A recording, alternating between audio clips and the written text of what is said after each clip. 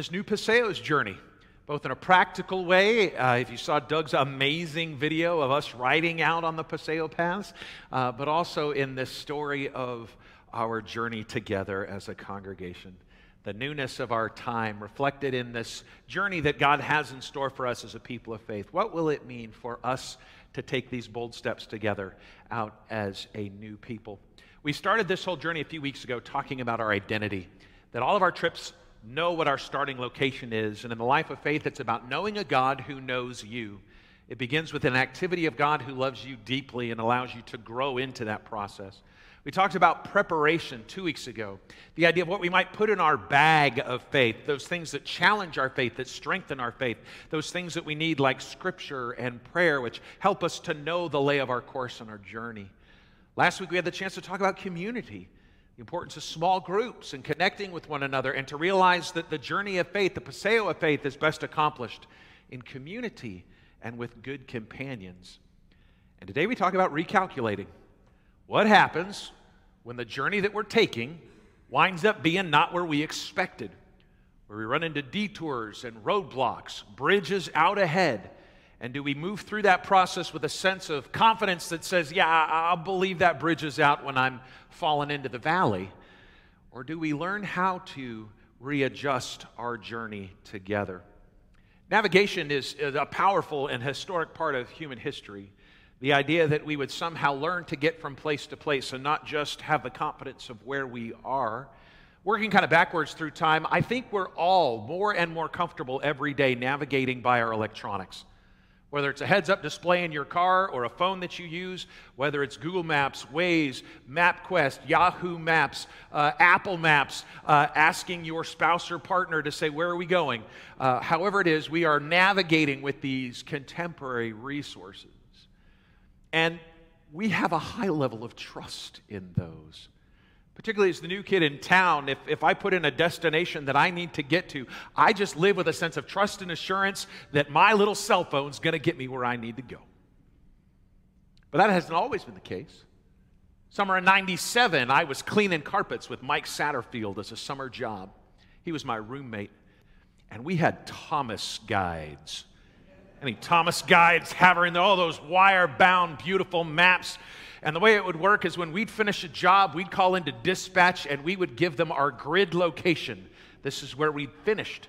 And they'd give us a new grid location and a page number. And we'd flip ferociously and figure out where in that Dallas-Fort Worth area we were supposed to be next. And it was up to us. We used our brains to figure out how to go from one grid spot to another grid spot in a timely fashion to clean some lovely old lady's carpet.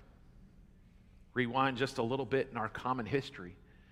Cartography is a bold human enterprise.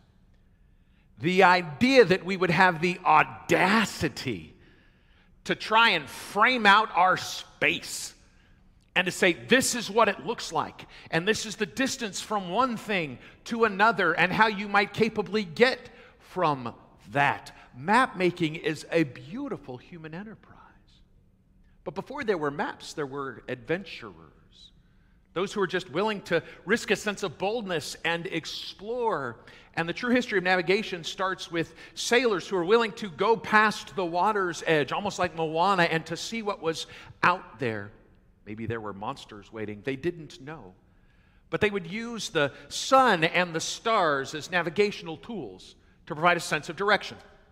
If you're standing in the middle of anywhere, the direction the sun moves will tell you something about east and west. And if you know the time of the year, the shadow fall at noon will tell you something about where north and south is. You can use the sun itself to provide some reference for where you are. At night, you can use the position of the stars and their orientation in the sky and where you are in a hemisphere to tell you something. And so discoverers, travelers, navigators would use those resources and specialized tools to know their position. It helped them to build confidence, to move out from a place. Because the earliest traveling was done in sight of the shore. You wanted to know that you could get back to where you started or to be able to find a safe harbor. So the earliest traveling was literally along shore's edge to get to know your environment, but to always trust that you could see where land was. If you know where you are and where you're headed, the worst feeling you can have is feeling lost. Do any of you have within your history and your body this morning a powerful story of when you were lost? I'm talking some of that metaphysical sense too. You know, I feel lost from God or lost in a relationship, but truly deeply in a place that was not familiar or surrounded by people you did not recognize. For me, the earliest memory I have of being lost is that experience of being kind of a toddler and being in a shopping mall and reaching up for a hand that I trust to guide me and taking a few steps and then looking up and realizing that is not the face I was expecting. Your whole world changes when that happens because you thought you were grounded and rooted in something that you could trust, and yet you found yourself suddenly confused and looking around. My parents tell the worst stories about me when I was growing up. I was the kid that would love to hide inside the clothes racks and then not respond to my mom's anxious calls of my name. Oh, I was the worst. As a parent, that feeling of losing a child is terrifying. That fear bubbles up from within, from that sense of, I thought I knew right where I was. I thought I knew right where my child was. I thought I knew right where my cell phone was. There is no worse modern experience than leaving your house without your phone. I used to have nightmares about public speaking without pants on. That's not it. Now the deep and abiding fear is if I get more than about 50 yards from my house without my cell phone, I feel naked and alone. They should just put me on the Discovery Channel. People can't get a hold of me. My wife can't use Find My Friends to figure out where I'm going. How can I possibly survive without my iPhone in my pocket? It's a terrible feeling. But what happens when we know exactly where we are? When we know exactly where we're headed, and yet something in the circumstance of life rears its ugly head such that we go, oh no, I was wrong. Out of my confidence and capacity to travel through the world, to move through, let's call it the great forest of life with such clarity and such purpose, and then to look around and go, I don't know where I am anymore. With that in mind, let's take a look at our text for this morning. It comes from the Gospel of Mark, and it might feel like an odd one to you, but I just want it to sit with us for a little bit this morning. It's the story of a rich young man, a rich young ruler, if you will. As Jesus was starting on his way, a man came up to him and fell on his knees before him. Good teacher, the man asked, what must I do to inherit eternal life? Why do you call me good? Jesus answered, no one is good except for God alone. You know the commandments. You shall not murder, you shall not commit adultery, you shall not steal, you shall not give false testimony, you shall not defraud, honor your father and mother. Well, teacher, declares the boy, I have kept all of those since I was a young boy. Jesus looked at him and loved him. One thing you lack. Go, sell everything you have, give to the poor, and you'll have treasure in heaven. Then come, follow me. At this, the man's face fell. He went away sad because he had great wealth. This is the word of God for the people of God. Thanks be to God this morning. This is one of those texts where if you finish at that spot, you get a little kind of, squirrely in your spine. To say the word of God has something to say about my sense of value and my worth. The wealth that I might have. This rich young ruler had such confidence in the life that he had led. He had been a good little boy all these many years. That first sentence, teacher, all of these I've kept. All of those commandments of who God was. I had done the right thing, not once, but again and again and again. He had such confidence in his faithfulness and in his capacity. This was someone who had nothing to fear. Not only had he been righteous in the eyes of God, he was wealthy. He didn't have to worry about where his next meal would come from or whether or not people would respect him in the street. He'd been following the map. And yet when he runs into Jesus and asks about this experience of eternal life, the last sentence says, he went away sad because he had great wealth. He was called upon to weigh value in his life between his own satisfaction and satisfying the needs of others, his own wealthiness and prosperity, and the ways in which his life might be used to serve another, his own experience of his self-righteousness by just checking off some list of what God expects to be good, and having a fuller relationship with a God who is in fact great. And the rich young ruler has to recalculate. All of the wheels in his head start spinning.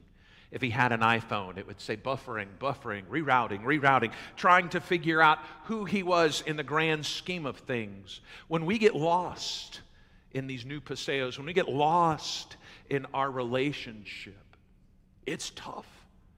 It's soul-wrenching time.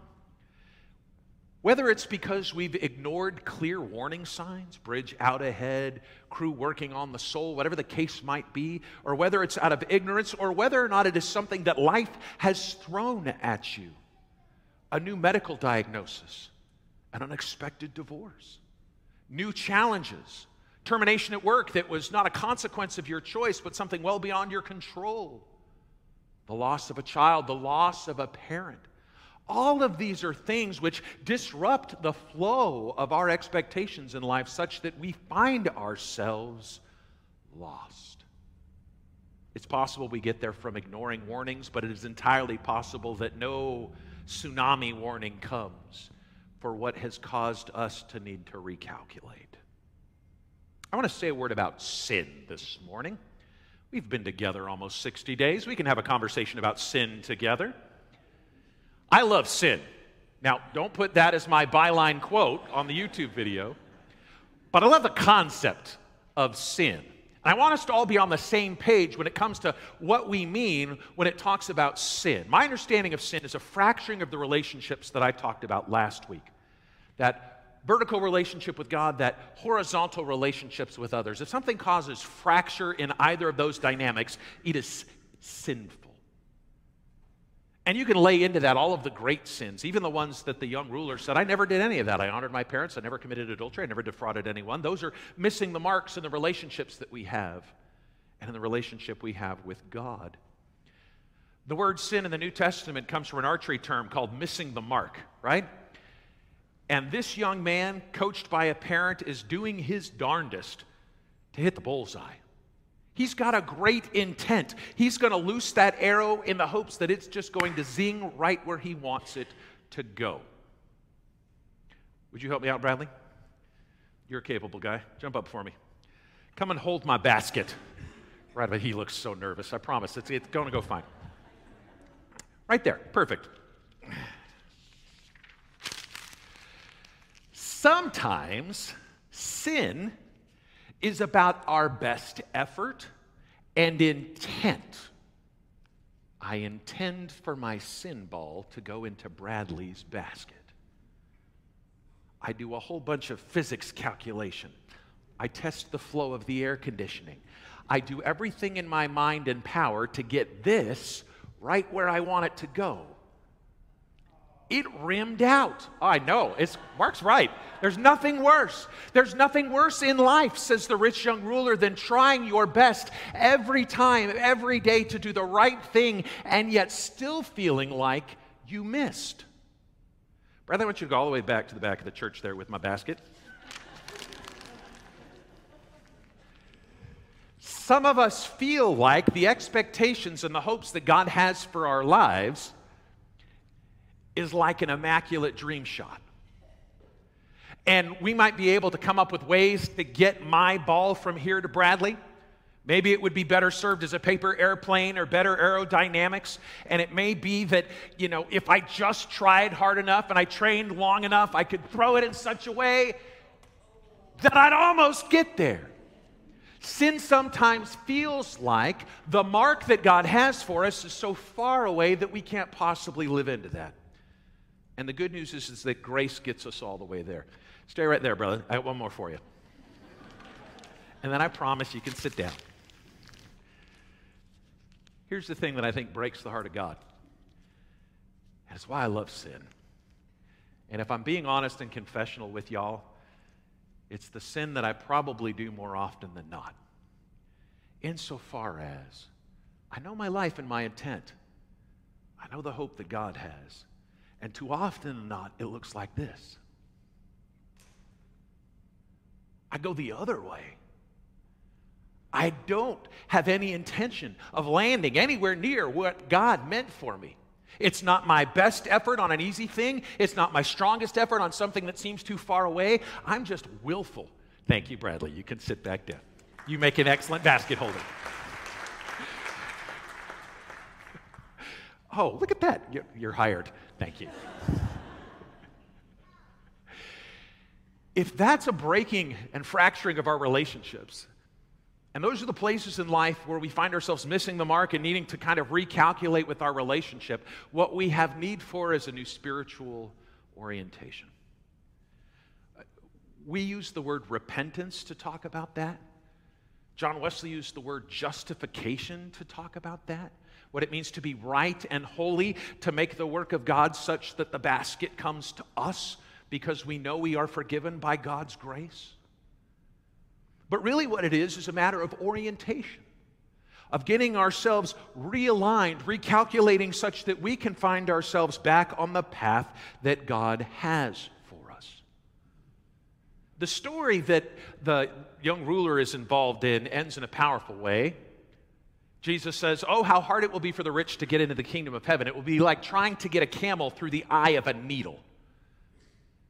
And his disciples, rightly so, see themselves in that story.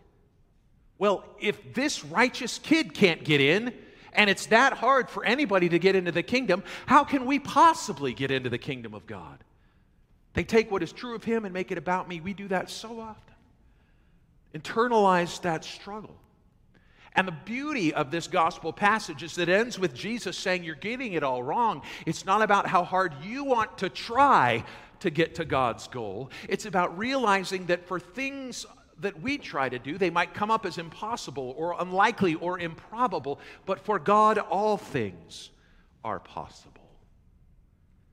What we need to do is to cut through the noise and the nuisance of our lives to get back on track with what God has in store for us in the most vulnerable places in our lives where we feel most anxious and afraid because either we've screwed up or the world has messed with our expectations. It is then that we need to listen most closely to where God is trying to speak to our hearts and lives. Because we might find ourselves needing a course correction. The analogy I use in confirmation for our young people is this. If you were to jump on the 5 North and just start driving with the intention of getting to Phoenix, Arizona, you'd never get there. You could have the best of all possible intents. You could have like, I'm traveling to Phoenix, written on the back window of the car, honk if you love Phoenix. You could have Arizona license plates, but if you see signs that say San Francisco 12 miles, you're not getting to Phoenix. It requires a reorientation, a turning again. It's literally what repent means. Repent has to do with turning, to turn again in the direction that God calls us. That reorientation allows us to get back to where God would have us. One quick image that works for me. In 1999-2000, I had the opportunity to work at the cable station for the Claremont McKenna colleges that was housed on our seminary campus. It's kind of an evening student job, and it was cool. I know it sounds nerdy, but it was cool. Dish Network has spoiled us, right? Because we all have these dishes at our home that point to the southern horizon on a clear day. It's just a whole series of satellites doing this beautiful dance to hand things off so that we never miss a single second of the amazing race because it's done so well. When I was in grad school, we had an actual satellite dish.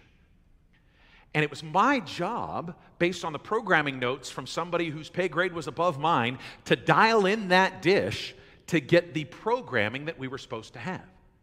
So I'd sometimes have to connect with the PBS satellite. Sometimes I had to connect with a different satellite. And I would punch in this code in a machine in a small room, and that old dish would go, It moved really slow and really noisy, until it would line up with the satellite that was its goal. And the thing that was amazing about that is when you're sitting at that console and you're watching that magic happen, It'll go past other satellites where the signal is perfectly clear. But it's not what we were looking for and not what I was set on the course for. When it's not lined up with a satellite, what you get is white noise and static. And all of that noise gets in the way until it locks into the signal that you were looking for. And then the picture and the sound couldn't be clearer. The life of faith works that way. There's so much noise in social media and the news that surrounds us, that oftentimes what we need to find is a way past the other signals, past the white noise of our experiences, of our struggles, to just be able to lock ourselves in with God's intent for us. To close, I want to take us back to the literal shoreline, to that image of those early sailors not willing to risk going out too far. They wanted that sense of confidence that they could see the shore, that no matter where they went, they could get back to land. And a disciplined life in God works a little bit like that. The more we can keep God in our vision, the more we can keep locked into His hope for us, the more confidence and trust we will build in our journeying together. But I want to be very clear. If in that analogy there comes a point where we find ourselves tossed away from shore by life's circumstance, God is there. If it feels like we've gone from having a confidence in the direction we're headed to feeling like we're just in a dinghy and we can no longer see the shore, but we see the 30-foot waves and the chaos of life, God is there. When it feels like we are being called into new opportunities as a church, God is there. When we're feeling that nudge for new missional opportunities, God is there. When we are challenged about who is in the pew with us and who ought to be from our lives, God is there. And when we try the new things on the new Paseos in our walk, our faith together, and things don't work out like we planned and we have to go, well, that didn't work. We tried something new. What's the next new thing? God is there. I'm so grateful for that kind of God that's going to meet us wherever we are, wherever God is needed. God is there. Let's pray together.